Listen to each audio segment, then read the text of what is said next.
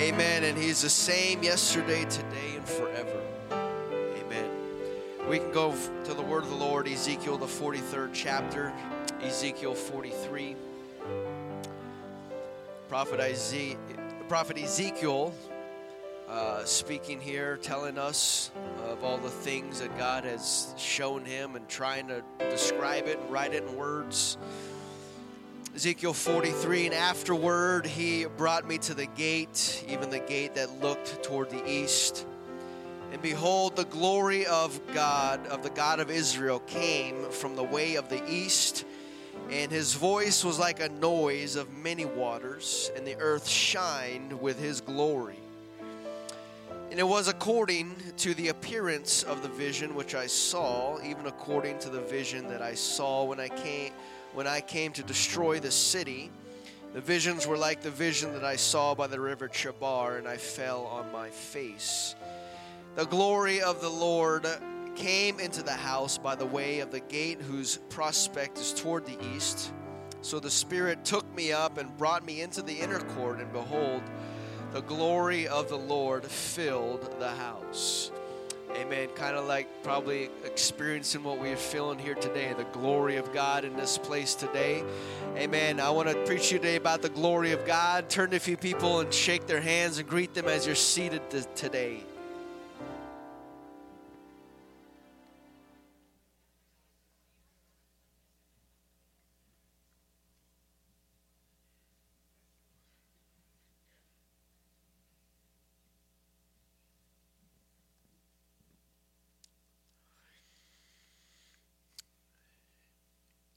Amen. Arguably, one of the most successful business models is the McDonald's franchise. McDonald's developed systems and processes for every step of the way that even an unexperienced entrepreneur, as long as you got the money, you can pay the franchise fee and you would basically own a cash cow. A proven, guaranteed money-making business. You just got to have the money up front. You plug people into their positions, and the McDonald's processes and procedures would generate a Big Mac with fries, and people would line up to buy that. McDonald's really instituted and changed the way the drive-through industry and the way that restaurants operate. But started in 1974, another burger joint called Burger King, they started targeting McDonald's in their advertising campaigns. The slogan Burger King created was, "Have it your way." Have it your way. And they were showing themselves that they can be flexible while McDonald's wasn't. This is the way it is, and this is the way you get it. And so they were capitalizing on that, how you can have it your way. Here at Burger King, you can customize your order, and we'll make it for you with onions or without onions. But over at McDonald's, they aren't concerned about your dislikes. You have to scrape all the onions off. And with that, you scrape off all the sauces as well. And so thus began the customizable menu where you can have a little bit of this and a little bit of that and none of that if you don't like it. And in the day and age that we live, if you don't customize, if you don't allow for options, then you'll probably be out of business, because people like options and we like things the way that we want them. We demand our options, and no longer are we as consumers grouped into masses. But when I go to place my order, you had better make it the way that I want it, or else I'll go somewhere else. And so businesses today will remake your order if it wasn't made just right the first time. And, gotta love that, and rightfully so. That's not what I ordered. And so we like having options and being able to customize our orders to exactly how we want them. But sadly today, that is also how people view religion and Christianity. to have your pick. Whatever it is that you're like. I know that there's only one Bible out there, but you get your choice as to what type of flavor of Christianity that you want. This church offers this selection of scriptures, and this church likes those, and that one over there never talks about those parts of the Bible. And so you can have your very own customized church experience the way that you want it. And would you believe that the Bible tells us, even so, as far as it was written ago, that even this is going to happen?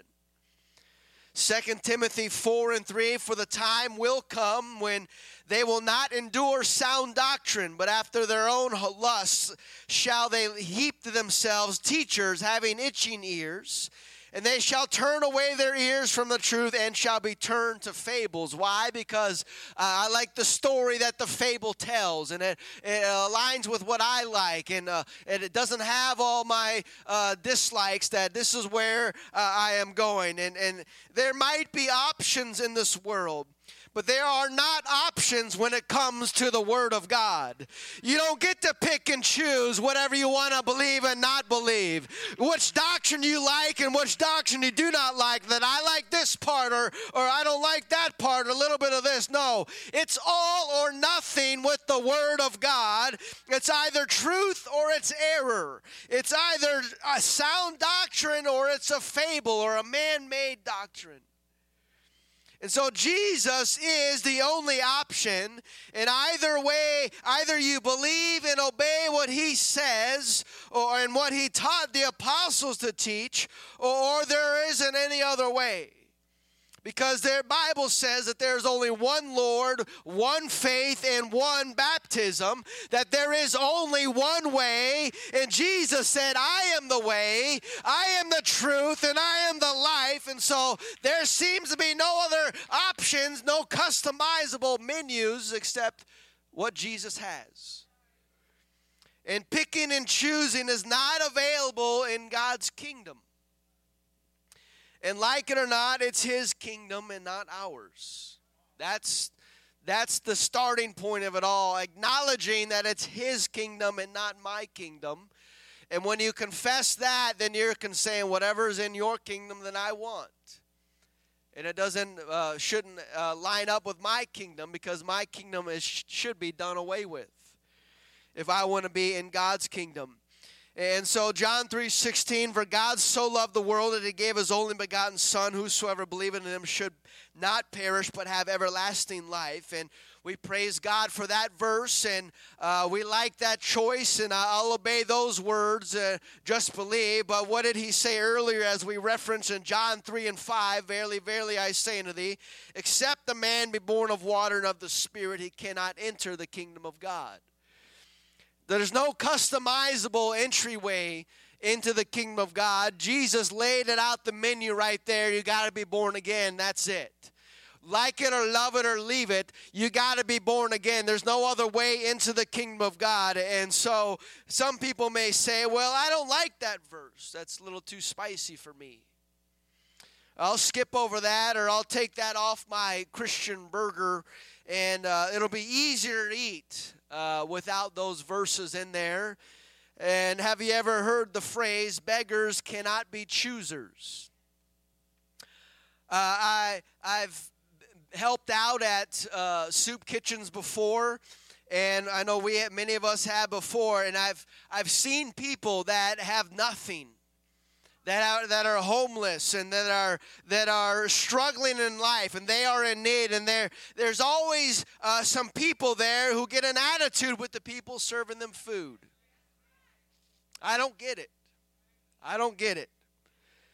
You're getting free food, and they get mad and upset because it's not customizable to their liking or whatever it is. But beggars cannot be choosers. And so when you recognize that you must accept an offer or a situation because it's the only option available to you, where else are you going to go to get a free meal? If there's a better option, then why are you here? Why are you complaining about this, what we have to offer? Go somewhere else where you may find what you like. But we don't have the option to be able to customize our salvation with God. The only choice that we had available to us was death. That was our only choice, because we're born into sin, and the wages of sin is death. The only option that we have is death. But Jesus came into our life one day and says, no, I'm going to make a way where there seems to be no way. I'm going to step in and I'm going to take your place. I will die for you. I will take your sins upon my back and upon the cross to Calvary. And that's where Jesus took our place. And now we do have an option, but it costs something. The benefits and the blessings, there always is a cost to them. They just don't come free, because somebody has to pay for them. And Jesus paid the price so that we can have another option. And again, he didn't make a way so there's 400,000 different options now. There's still only one other way, and that is to be born again. And so either you have death, or my other option is to be born again to go to heaven. Those are the only options that are available to mankind. And so we can't pick and choose and complain about the options, because he can just say, I'll take your option away, and then you're just left with death. And so he gets to decide the way. He gets to decide the options. It's his salvation. It's his blood that he shed for us, and it's his kingdom. And to me, it looks like he gives you maybe a burger with everything on it and says, take it or leave it. I don't like everything on it, but hey, if that's the only burger I'm getting, then I'll eat it. And I'll eat it with a smile on my face. And so who are we to say, well, I don't like what Jesus is serving. I want something else. Well, the only other option is eternal death and damnation. And so any option's better than that, in my opinion. And so if you're not happy with what Jesus is offering, then you can go and start your own kingdom. As we all have our own kingdoms, right? We had them at one point. Hopefully they're non-existent anymore. But the only problem is that you're going to have to die first and then resurrect yourself from the grave before anyone else is going to listen to you about your kingdom.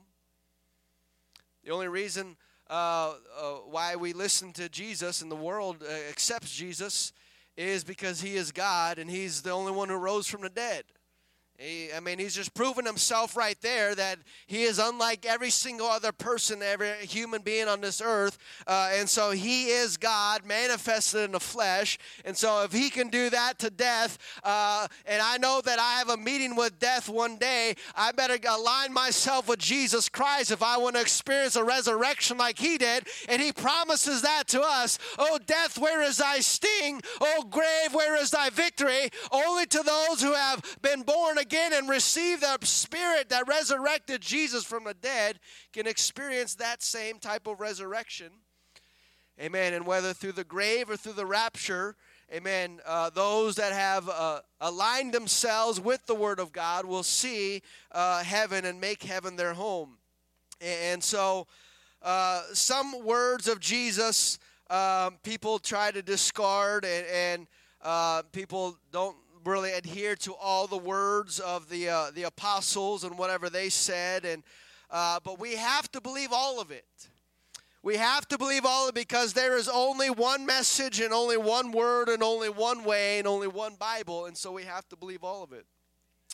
If the apostles in the book of Acts preached a conflicting message than what Jesus preached, then a kingdom divided against itself will not stand. They have to be united. Even one word off begins to throw things out of context. And so, but they were not conflicting. They were constant, and they were in line with one another, because Jesus taught them and raised them and told them about the kingdom and what they need to say. We have it evidenced here in John 17 as Jesus is praying. I have manifested thy name unto the men which thou gavest me out of the world.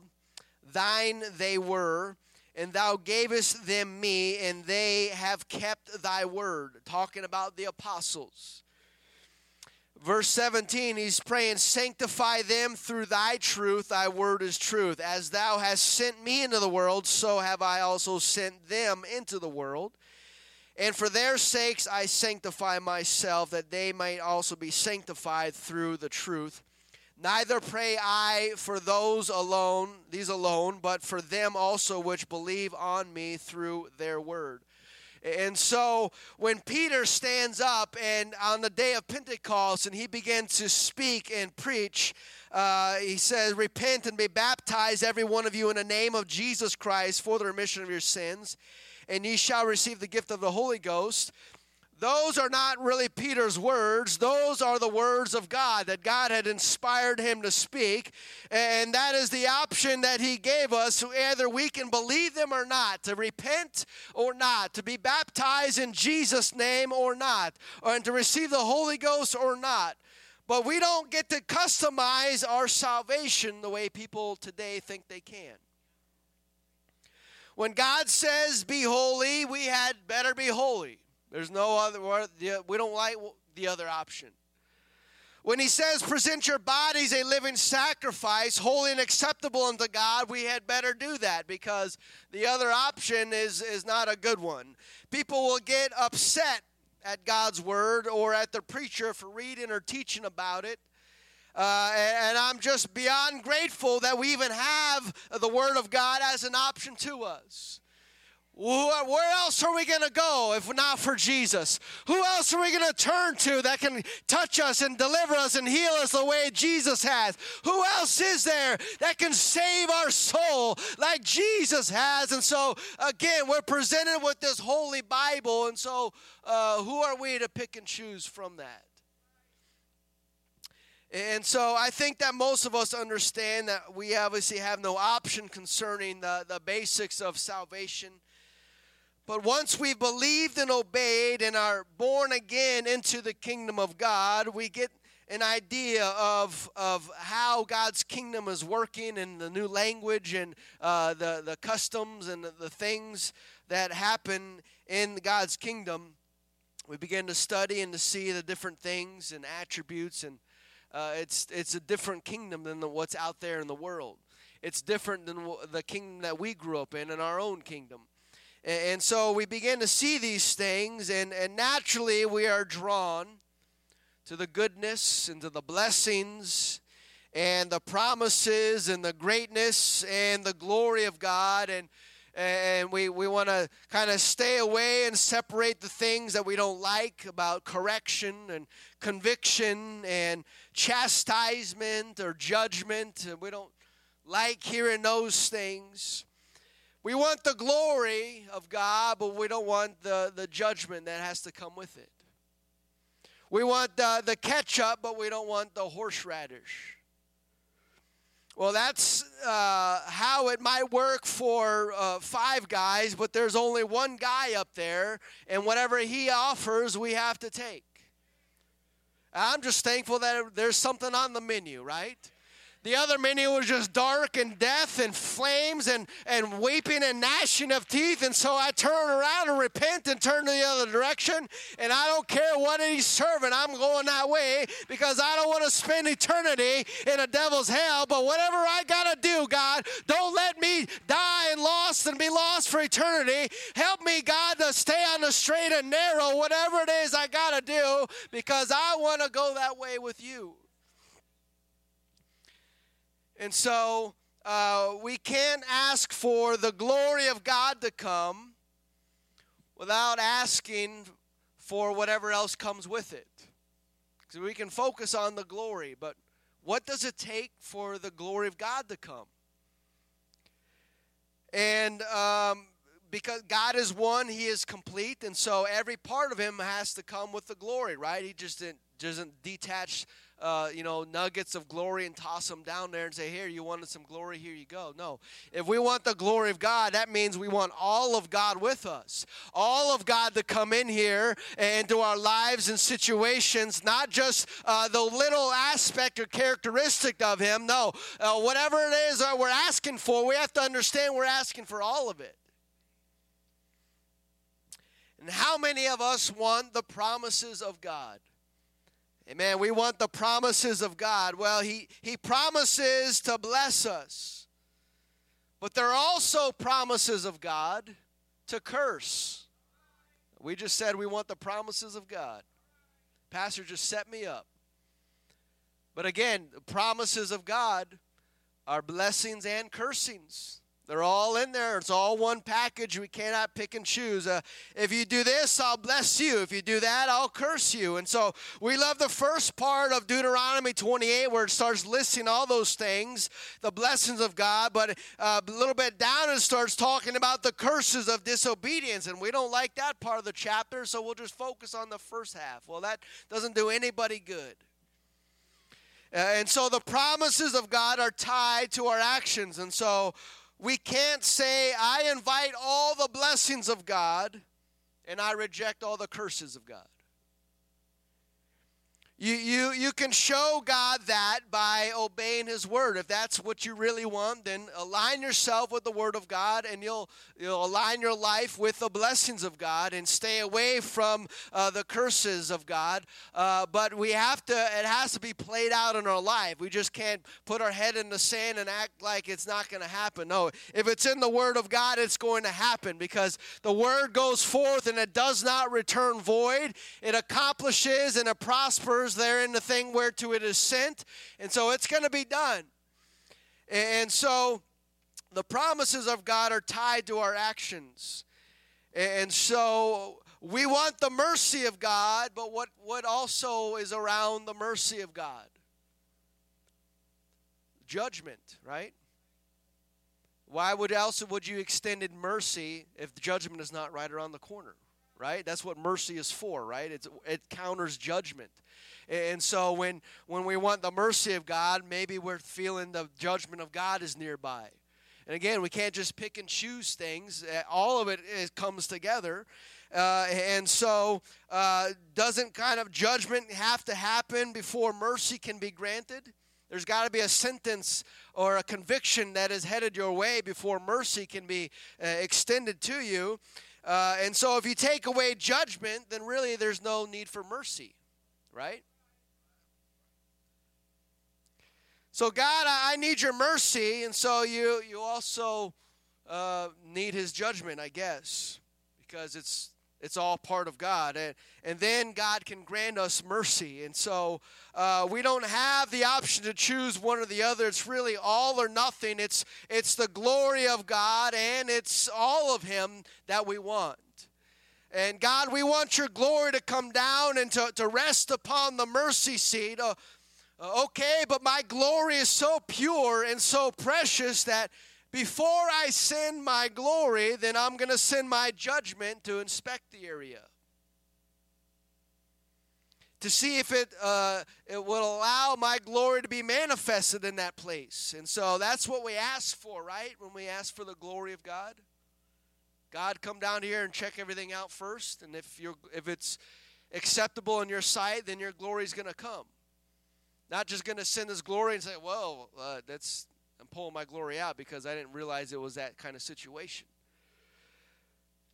We see Ezekiel 43, our text, and afterward He brought me to the gate, even to the gate that looketh toward the east. Behold, the glory of the God of Israel came in from the way of the east, and His voice was like a noise of many waters, and the earth shined with His glory. And so here we get a picture through Ezekiel's vision of the glory of God coming in. And so, woohoo, the glory of God is coming. And Lord, show us your glory. And God, we want your glory. And Ezekiel says, I see it. I see the glory of God coming. And that's a great thing, right? Because we want His glory. But what does he say in the next verse? And it was according to the appearance of the vision which I saw. So the glory of God is also, he's saying, it also looks like another vision that I saw. Even according to the vision that I saw when I came to destroy the city. And the visions were like the visions that I saw by the river of Chebar, and I fell on my face. And so the glory of God looks just like the vision that I had of his destruction when he came to destroy. How can the glory of God look like just like the judgment of God? Because it's all in the same God, right? Because it's all in the same, it's all part of God. Well, I just want his glory. No, that's not how it works. It's not how it works. Of course we all want his glory, but what does it take for God's glory to come?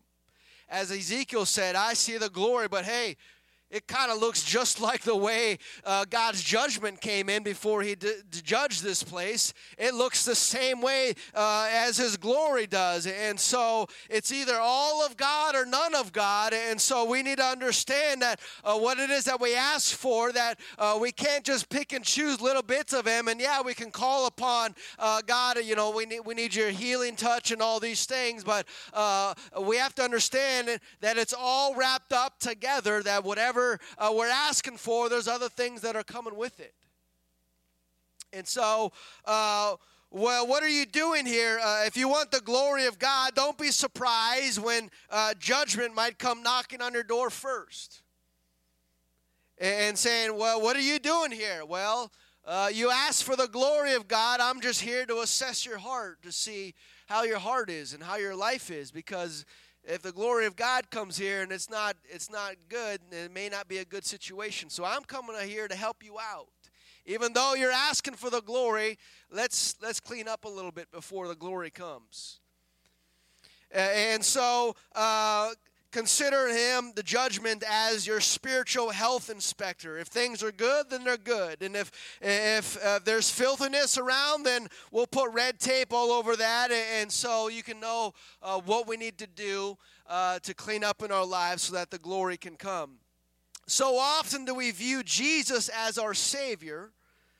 And we can't forget that, but he'll also send people to a devil's hell if they don't align themselves with his word. The whole world says Jesus is their Savior. But some people are going to be saying that, and he's going to be saying, well, you didn't do anything that I asked you to do.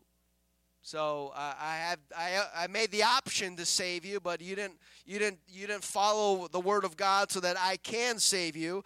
And so many people walk on thin ice when we get comfortable with God and think that we become buddy-buddy. And that he's just kind of, a genie in a lamp. You just rub the lamp and say, God, this is what I need today. That's kind of a little bit dangerous in my mind, because everything, all part of God is there. His judgment is there. His holiness and his righteousness is there. And so if we become lackadaisical and not caring about all of God, we can cause more issues in our life than we realize, because we're just focused on one little part of God. Well, it's either all of God or none of God. It's either all of God, or if you want that part, you need all of him. And so this is precisely what happened to the sons of Aaron as they grew up in the church, and they knew everything, how it was going out, the procedures and systems that God had installed and in place. But Leviticus 10:1 says, Nadab and Abihu, the sons of Aaron, took either of them of his censer and put fire therein, put incense thereon, and offered strange fire before the Lord, which he commanded them not.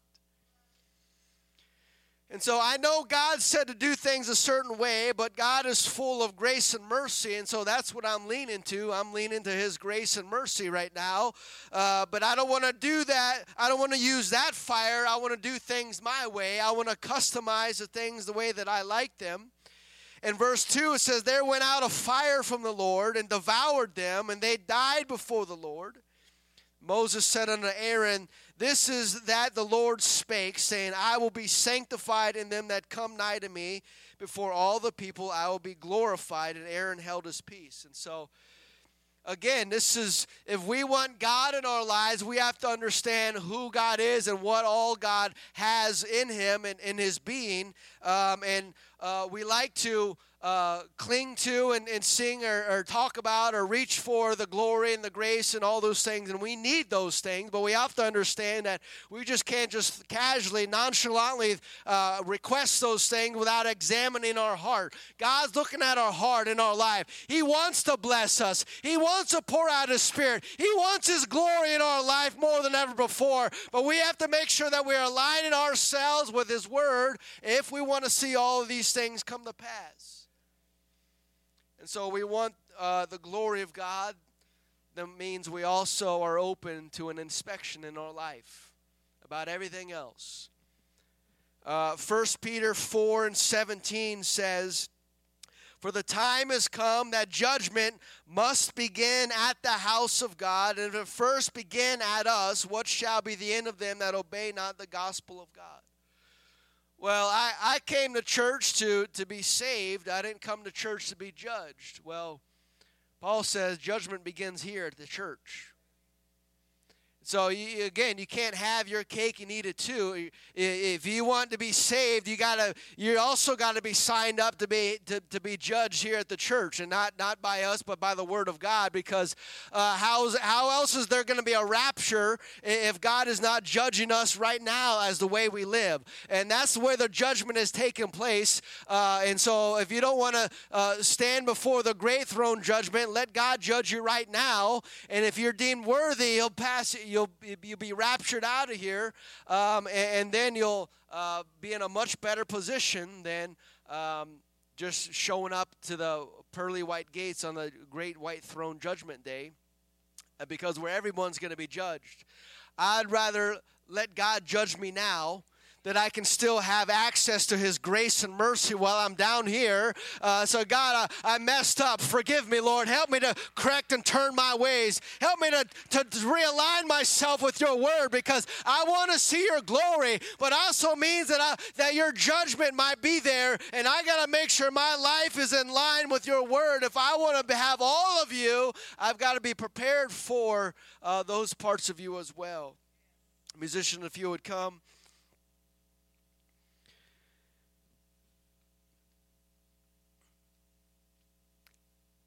And so we sing about "Show Us Your Glory, Lord," and those are great songs. And sometimes if we sit down and think about what exactly we're asking, maybe we'd be a little bit more reverent. Not saying that our worship is not reverent, but sometimes we can just say words and songs and not really understand. Whoa, what am I asking? What am I asking, God? Show me Your glory. Whoa, not yet, God. Let me just check my heart real quick. Let me pray real quick. Create in me a clean heart, renew a right spirit in me. Okay, now You can show me Your glory, and so it's all of God and not just little bit pieces of God. We have to be open to every part of Him in our lives, and so we want the fire of God to come in our life. Well, that the fire of God came in Nadab and Abihu's life too, and so. God has so much in store for us, and He wants to bless us and pour His glory out in our lives, but He'll do that as long as we are aligning ourselves with what He intends to do for His kingdom, and we'll see the greatness and the glory of God manifested in our life, and we're going to hear even more testimonies and reports of God doing miracles and signs and wonders if we're willing to allow God to look at us and examine us and say, you need to stop doing that, or quit doing that, or quit doing that, or going there, or wearing that, or doing these. We have to be open to those criticisms by the Spirit of God too. Not just pray for the blessings of God. And so God is my rock and my fortress, and it's the rock that I stand upon. It's the foundation that we build ourselves and our life upon. But let's not forget that it's also the same rock that will grind somebody into powder. Luke 20:17, and beheld them, and He said, what is this then that is written? The stone which the builders rejected, the same has become the head of the corner. Whosoever shall fall upon the stone shall be broken, but on whomsoever it shall fall, it will grind him to powder. So the same stone that becomes a foundation is also becomes the grinding stone that grinds people that do not align themselves with his word. And so the glory of God we welcome. But also we have to understand when we ask that, make that request, we're also asking the judgment of God or every other part, the holiness of God, the righteousness of God. All of these attributes also are coming with the glory, because that's what makes him glorious is all of this, is his pureness and holiness, all of that. And so to make a request to have that in our lives is a big request. If you play it out in the Bible as we're talking about it today, it's a big ask. And God will give that ask as long as we are understanding what it is we're asking for. And as long as we humble ourselves and stay humble under the mighty hand of God, God will exalt us in due time. And God will pour out blessings as he has blessed us many times in our life. And so I know I'm preaching to the choir today, but we also don't need to get complacent with God, that he's just a friend and that sticks closer than a brother, as we talk about. But what does that mean? If God is that close to me, what does that mean that my life should be like? Can't just nonchalantly walk around in the garden and do whatever we want. There's also conviction and correction that was there in the garden, and they lost out on their opportunity because they got too comfortable, maybe too close, without inspecting their life and realizing what is going on. And so if you stand with me today, Isaiah 66 says, "Thus saith the Lord, the heaven is my throne, and the earth is my footstool. Where is the house that ye build unto me, and where is the place of my rest? For all those things hath mine hand made, and all those things have been, saith the Lord. But to this man will I look, even to him that is poor and of a contrite spirit, and trembleth at my word." And so it is possible to experience the consuming fire of God and not to be destroyed by it. Some may experienced the fire of God and it consumed them. It killed them, as Abidu and Nahab, whatever their names were. They experienced the fire of God, but they did not survive. But there is a way where you can experience the fire and still be alive, like that burning bush that experienced the fire of God but was not yet consumed. Why? Is because if you're of a clean heart and a clean mind and a contrite spirit and poor and humble themselves, and you're aligning yourself with the Word of God, you'll get to experience that fire come down in your life and consume your whole life like never before. And you'll walk out of here in a different person, in a different way, in a different life. Why? Because that's the power that we have access to. We can experience that, and God wants to do that, but we got to make sure we are in the right alignment with Him and His Word. It's possible to see the glory of God and skip out on the judgment, because if we've already aligned ourselves with the Word of God, then we'd be declared innocent, right? And so it's possible to enter the sweet and pure presence of God and not to be forced out of it because we are unclean or not prepared. No, if we come into His gates with thanksgiving in our hearts and into His courts with praise, and we're finding our way through the Word of God and saying, God, help me to align myself because I want to see your glory. I want to see the blessings in my life. And that is when we first humble ourselves, and that is when we first ask God to search us. To search me, O God, and to know my heart. Try me, Lord, and know my thoughts.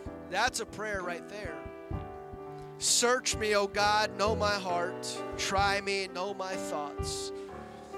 If we pray that more often than before we make our other requests, It might do us good, right?